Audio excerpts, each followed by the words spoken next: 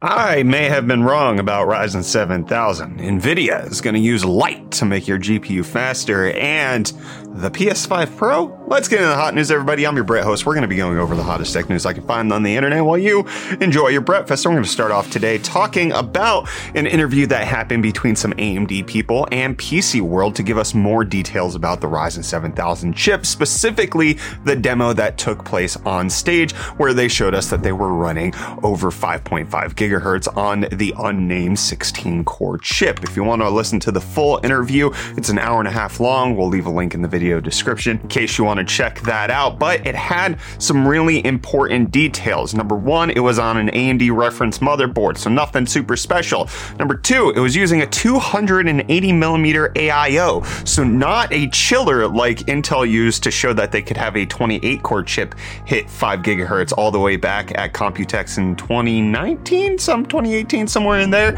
It is also a 16-core prototype from April, and it was not overclocked. It's the natural frequency of that specific CPU, and most threads while it was running were around 5.5 gigahertz, and it wasn't actually a single core that was doing that. So 5.2 to 5.5 on all threads was common on the game that they were playing, which, in case you don't remember, is Ghostwire Tokyo. But Dr. Ian Cuttress has some good input on this over on his Twitter feed about what's essentially going on here. Essentially saying that they suspect that the gaming workload was light, as in it's a low IPC workload, which allows it to run at 5.5 gigahertz all core in that scenario. So you probably will not hit that on things that task the CPU a bit more. So considering the game is a light workload, that made it so that the CPU could run faster than it typically would in a much heavier scenario. But it also goes through a whole bunch of stuff in his Twitter feed showing off the fact that the Ryzen 7000 chips will put out a lot of performance per core using significantly less wattage. As you can see here, in order to hit 4.7 gigahertz, it's using roughly about 10 cores per watt, whereas the 5950X was anywhere from double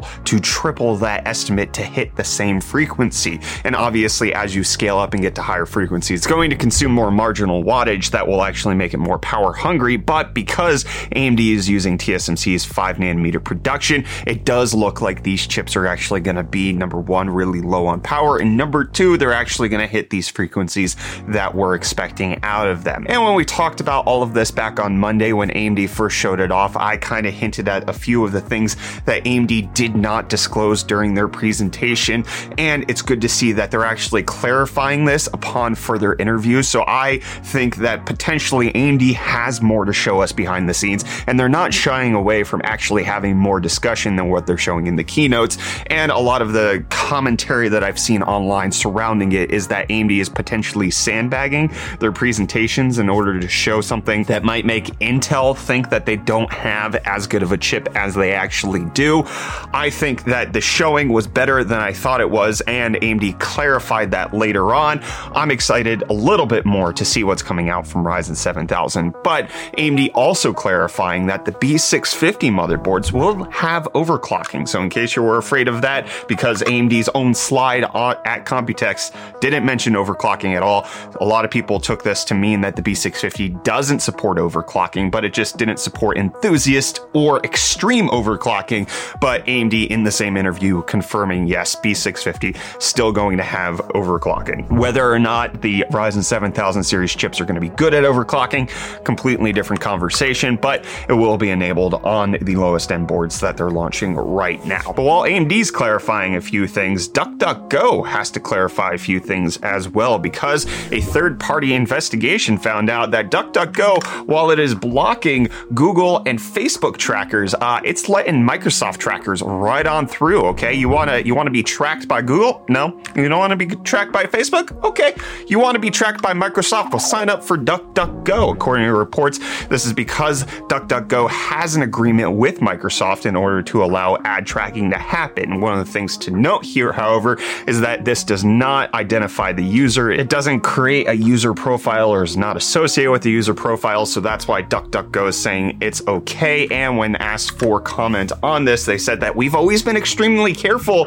to never promise anonymity when browsing, because that frankly isn't possible given how quickly trackers change how they work to evade protections and the tools we currently offer. That's pretty important to note, especially as DuckDuckGo has been building themselves as more of a privacy-focused setup. It's something that I think a lot of people aren't necessarily surprised that there is an agreement. They just would have hoped that it would have been disclosed ahead of time, but it wasn't, and doesn't seem to be a good look for a company that's trying to build itself on the reputation of being trustworthy and not selling your data. Let me know what you think of DuckDuckGo partnering up with Microsoft down below in the comments. And do you trust Bitcoin? I don't know. Do you? Well, let's talk about the price of it. Bitcoin up 1.3% to be at just over $29,600. Ethereum down 0.01% to be at $19.53, and Dogecoin up 0.5% to be at 8.29 cents. And in yesterday's Crypto Stonks, we talked about GameStop and how it had an NFT marketplace coming out with its own crypto wallet and browser extension. And I talked about how the stock dropped 7% yesterday. Well, I gotta eat my words, because it went up 30% today. It's above $115 right now. Oh my goodness, it appears that people really do want that NFT crypto thing from GameStop. Don't you, Kyler? Yep. He wants that crypto, don't you?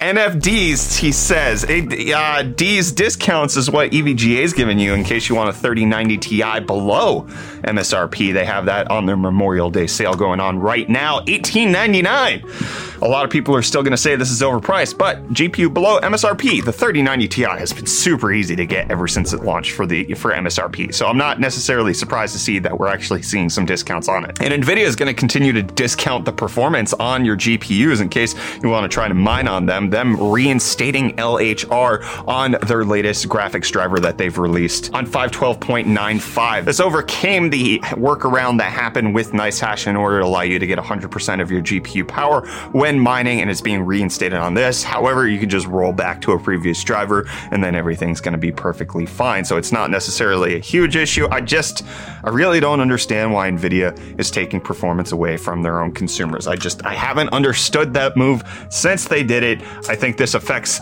the regular consumer more than it affects the gigantic crypto miner, but that's my opinion. And it's the opinion of scientists everywhere that light is the fastest thing ever. It can go so fast, and Ayar Labs is going to partner with NVIDIA to bring light to your graphics card to make interconnects that are based on optical I/O technology in order to make them the fast. You want faster GPUs? Well, using light's how it's going to happen. Optical I/O is going to allow them to have interconnects that can communicate at roughly the speed of light in order to exchange information, especially as NVIDIA believes that AI models are going to have 100 trillion or more connections in order to have all this stuff going on, 600 time increase from what currently is happening in 2021. And so optical interconnects will allow us to have a faster flow of information within the GPU as opposed to using electricity, which is slower, I guess. Did you know electricity is slow? But the Flash uses the Speed Force. Yeah, he uses the Speed Horse.